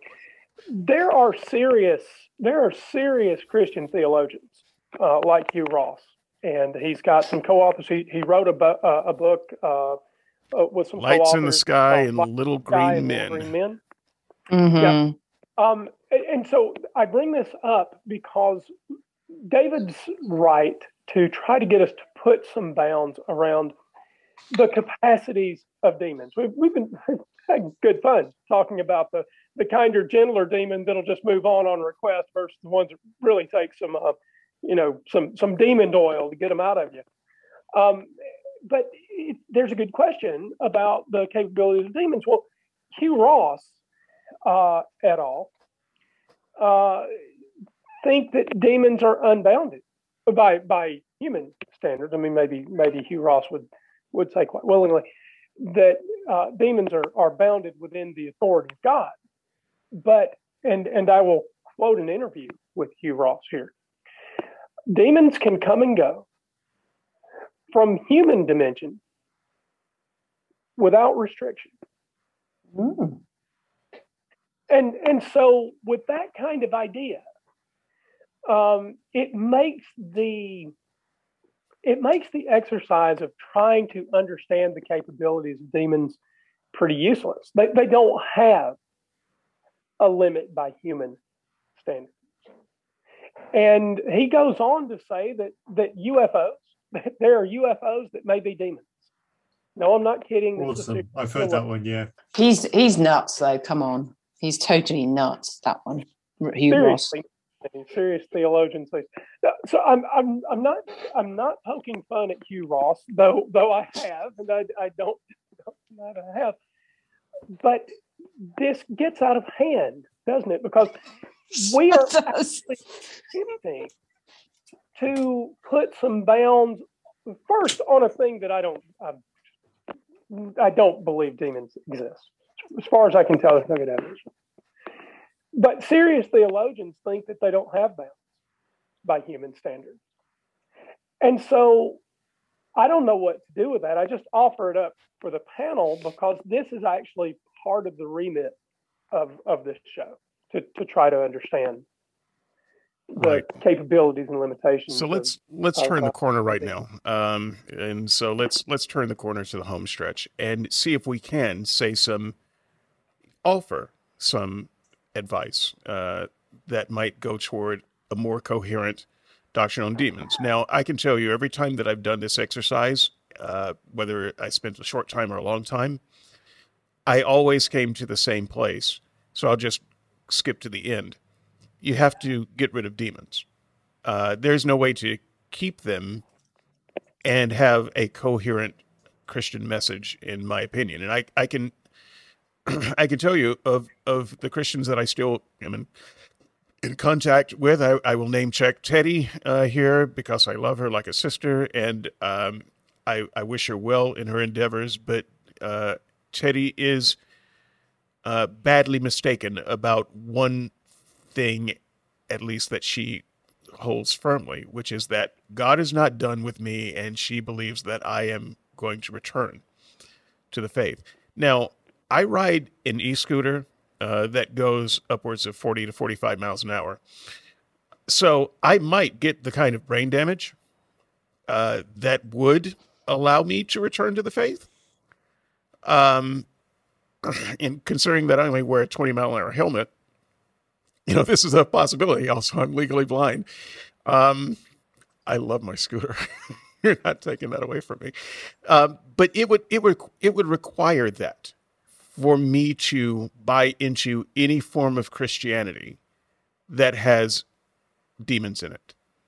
That's how incoherent the doctrine of demons is. You have to get it out. And there are maybe one or two faith-saving ways to do it. I think that what the Christian has to do is say, yes, the Bible, the New Testament talks about demons, but it's metaphorical. In the same way that, the bar bet between God and Satan is a metaphor. Don't ask me how it's a metaphor. It doesn't matter. Kind of like Eve and the serpent in the garden is just allegory. I think they have to allegorize all demons and the devil. I think that there are credible ways that Christians could talk about these things and negative influences on human beings and human propensity to do bad things to other humans. I think there is a way that they can talk about that using demonology as a metaphor. And I could get behind that. I think there's a universe where I could say, literally, okay, well, that makes sense. But as long as demons are literal, there is no hope. There's no chance of a coherent Christianity. One of the reasons there is no chance for coherence for me is that there is an ancient war, and God has an ancient foe. But God is all-powerful, and his ancient foe is nobody compared to him. How can there be a war? It's like Brian said, it's like a boxing match between him and Mike Tyson. There will be a millisecond between the starting bell and his head hitting the mat. There is no war. And yet, God has an ancient foe, and a war. We can't have that kind of incoherence if you want people to get on board without regarding themselves as mad. So I would say that the first thing that Christians can do, and the most important things that Christians can do, is to start talking about demons. And indeed, it would be healthy for you as an individual to think about demons as allegories and metaphor. And I think that there are credible literary ways to do that and still save a kind of Christianity. That's my offer. Anyone else? I think you only get partway there with that, David, because at some point you have to address the stories in the Gospels and elsewhere in the Bible, and those stories are written in the same style or in the same way or with the same intent as the impressive acts of Jesus. So just one example, Jesus casting the demons into the pigs that went over the cliff. That story is not written as an allegory. That story is not written as a parable. That story is written as Jesus actually did that, in the same way that Jesus actually rose from the dead. And so you can't say that story of the demons going into the pigs and going over the cliff was fictional, is a fictionalized edition, or was meant as something else, because as soon as you go down that road, you open up a big wide door that says there are other parts of the Bible that you're allowed to doubt too. So I think the Christian is in a very uncomfortable position where some of those stories involving demons need to be answered and need to be taken seriously and not written away. So I think there, and also when you read other parts of the Bible, you've got this whole narrative of Satan and his minions, whatever label you want to attach to them. Their existence, according to the Bible, is just as real as God and angels. So you have to come up with a way of explaining it as them being actual real entities that exist in some way or other. So you have to have that point, whether or not you accept in today's world that those beings actually interact with the everyday. I think if you're going to say that God does miracles in the everyday, which pretty much every Christian believes, I was told by a Christian only this weekend just gone that an incident that he was involved in, he is convinced that God saved him from a worse incident than it really could be. So Christians who I view as sensible, mature, head screwed on right Christians still affirm God's action in the world today. And I think as soon as you go down the road of saying, yes, God does affirmative action in the world today, you've got to also answer the question, well, can that also be true about Satan and demons? And if you're going to say, yes, God and maybe angels too interact in the world today, then you need to say, well, the Satan and his demons are also capable of acting in the world today. And if you're going to say one, but not the other, but yet in the Bible, it was true, and in the Bible, those things happened, you need to explain why today is different and why it's okay for God and angels and why it's not okay for demons. And it's not just you being rational, you're being irrational, so you need to explain it. And I think the only way to get there is theologically, I think the only way to get there theologically is Jesus' death on the cross locked the demons into hell and they can't escape from there. I don't really see any other theological way to get out of it. And if you're not going to take that theologically, then you're either being untrue to the Bible or you're being really unrealistic about today's world. I see your objection, but I would ask you then about the necromancer. There was a man who had a servant woman who could commune with the dead, a necromancer, and either Paul or Peter encountered him, and he cast the spirit out of her. So then if we take your approach that demons were done away with Jesus rose, well, we've got a new strain of demons, and they're still doing the same kind of work in the book of Acts. Either that or necromancy is real. So I would, if there's only the one account, I think the easy way to get around that is just say it's written in the wrong time period and it happens at another point in time, and it's just moved there because of how the Bible was put together. fine. Okay. So both Matt and I have posed some options and have shot them down. Would anyone else like to pose an option that we can shoot down? But what are you trying to do here? Because if it's to make it make sense, Yes, do you want it to? I want to find. I want to understand at least a little bit of my Christian friends, my parents, the people that in my life that I love. I want to look at them and not see them as nutters. I want to think that there is a way of thinking about this coherently, and at the moment, I cannot.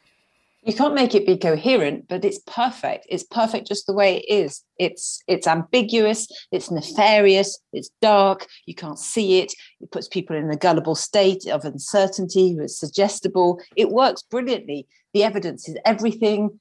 What more do you want? It's a perfect system. If you want people to believe in it and to have that view, then I wouldn't change anything. It's right. It's just perfect as it is. But if you want it to make sense, no, got no idea.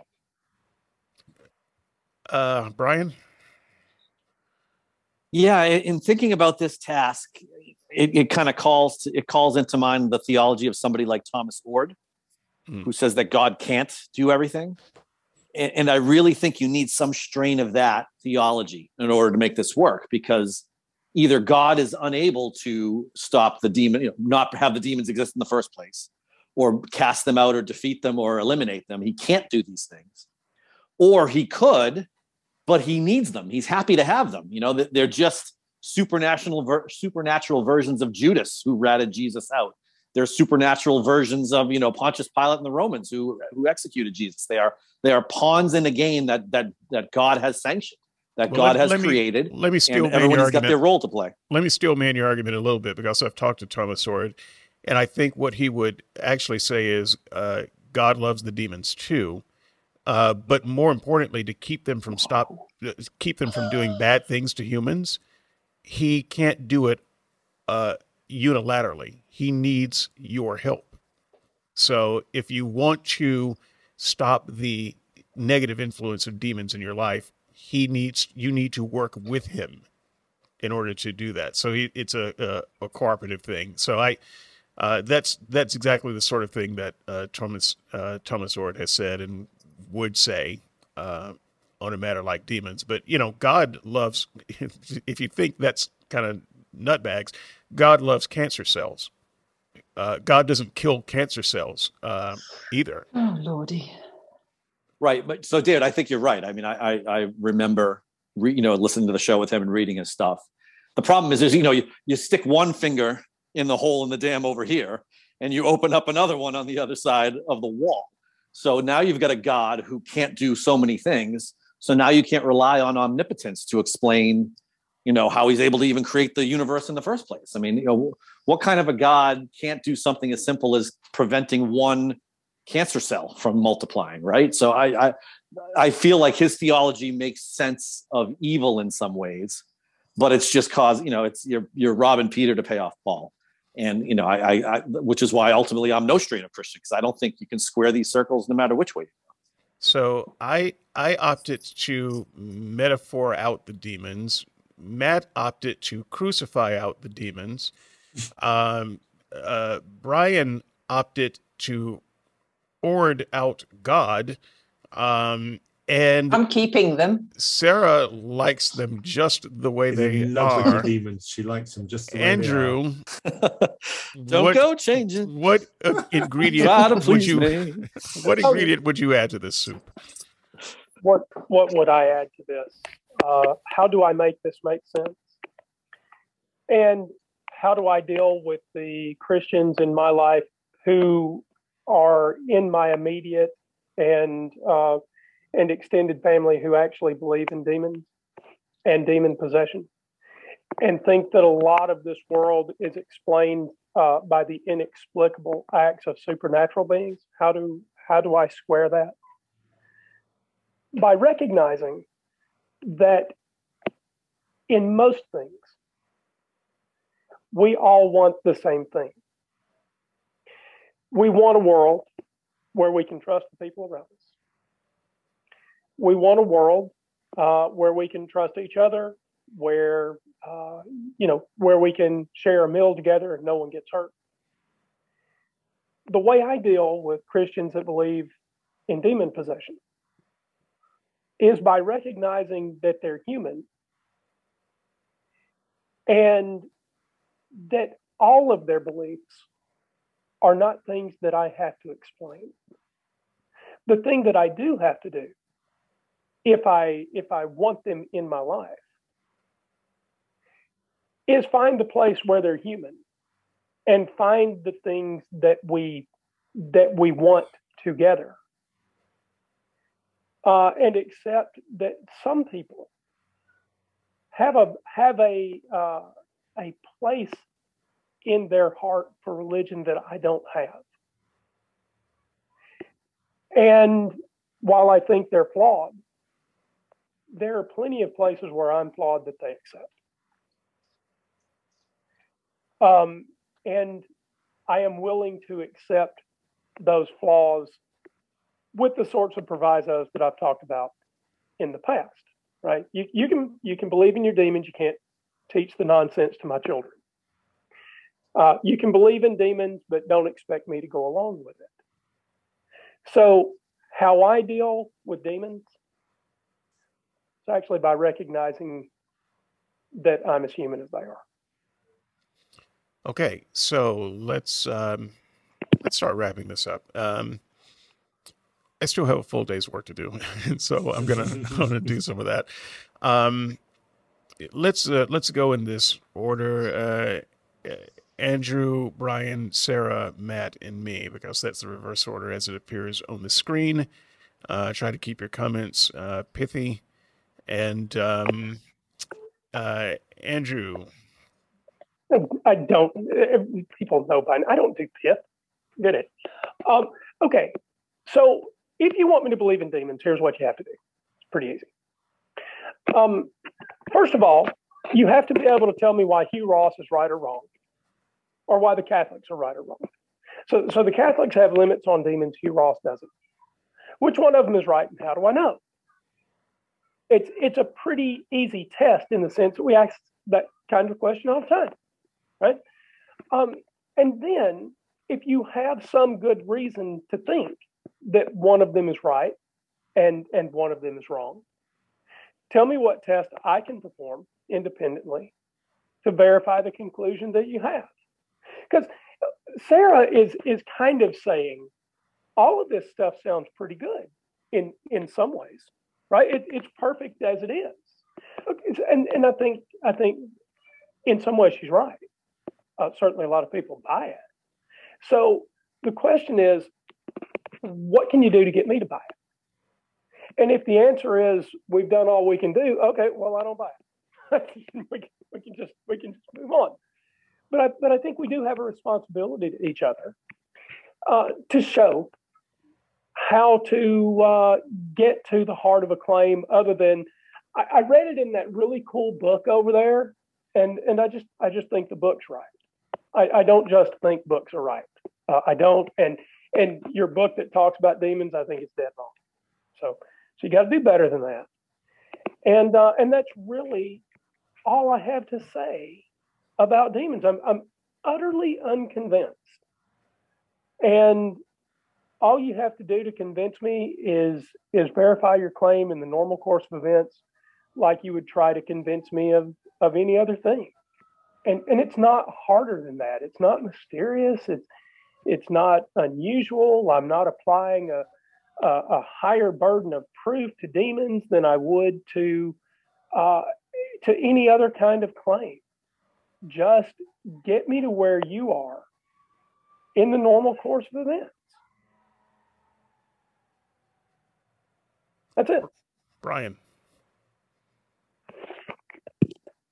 Yeah, I think Andrew said a lot of the things that I would say. So just to try to add on a little bit, things things aren't true because Brian. they're in the Bible. But things in the Bible are verified as true. So if you're coming to me with the Bible for evidence that that demons are real, then you've lost the game before you've started. You know, what evidence would I need to know that you have a brother, David, or that, you know, again, Matthew's got a mailman, or Sarah has a best friend? Show me the person. Introduce me to them. Put them in front of me. Have me shake their hand. That's how I get to know that entities are real. If you want me to know that you have an apple, put it in my hand. So I don't get this dancing around why things exist and why they think that pointing to a book is going to get us to where existence is demonstrated. I mean, unfortunately it's just par for the course with regards to all these spiritual and metaphysical claims. So if you're going to make a proof or make a philosophical argument, but then you don't have any reference in reality to point to, then all you've got is a bunch of words that are if-then statements, and you still haven't actually demonstrated existence. So you're going to have to bring it into the demonstrable and the verifiable. You know, you can't say demonstrable without demon. Sarah? I'm just going to say with, if you're deep in this worldview, don't give yourself too much of a hard time. It does take a bit of time for the scales to fall off, as it were. You can change. It can be done. You can drop those perception filters. That's all they are. They're all the things that you look at life through, and you can live in a more integrated and simpler way, really, without piling on supernatural claim on supernatural claim. And just remember the fact that it is nebulous and ambiguous and is almost the truth of the claims, and the experiences that people have kind of go through certain gatekeepers, almost like shamans, that just give you anecdotal evidence on this. Isn't an indication that it's something mysterious and supernatural and unseen. It's a very good indication it probably isn't there. So test the claims and try and look for consistency. And I think you'll soon find that you'll go the way of maybe more progressive Christians who start talking about, well, hell is on earth, really, and people's the terrible things in people's lives are more just. You can use these metaphors to say they have lots of their demons that they're trying to exercise, and you can go down that route if you want, but the literal understanding of a demon will soon drop away with a bit of probing. Matt. Yeah. I won't add to the difficulties around how you demonstrate demons or how they interact. That's been covered. Here in the UK, we have a system of affirming identification. So if you take a photo to be put in your passport or in your driving license, something like that, there are authorized people you go to, authorized professions you go to sign the back of the photo, so that when the passport office gets this, somebody from X profession has validated this person's identity, and because this is a respected profession, we're going to take this identity. And so you get things like doctors, lawyers, or including that. Pastors, clergy are included on that list of respectable, truth-telling, not prone to bending list of professions. So that's the setup. So imagine this somewhat fictional scenario. You're a pastor, you've got this respect. You claim that you used to have asthma caused by a demon, but it has been healed. So you don't declare it on your insurance form. You end up having a really bad incident, and you end up in hospital as a result of that incident. And the doctor tries to give you medicine, and you say, no, you don't need to give me medicine. You just need to read out this incantation and the asthma will disappear. You then try to claim for the costs of that medication and that treatment to your insurance company. And they go, you haven't declared this. Your insurance is validated because you haven't been paying the correct premium price for what you've declared.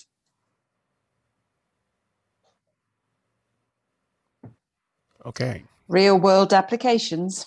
I think there's so many directions I thought about going, but I'll just go with this one. Matt, I believe the incantation you were trying to find was get stuffed. All right. So this is here's the thing, though. Get stuffed is insufficient for everything. And I think this is where the seriousness of this issue comes in for me. They're people with real problems. I've known these people. I've been to church with these people. Thank goodness I've never been one of these people, but I could have been. They have real problems. And their solution, their first line solution, is to rebuke the demon. And some things can't be rebuked.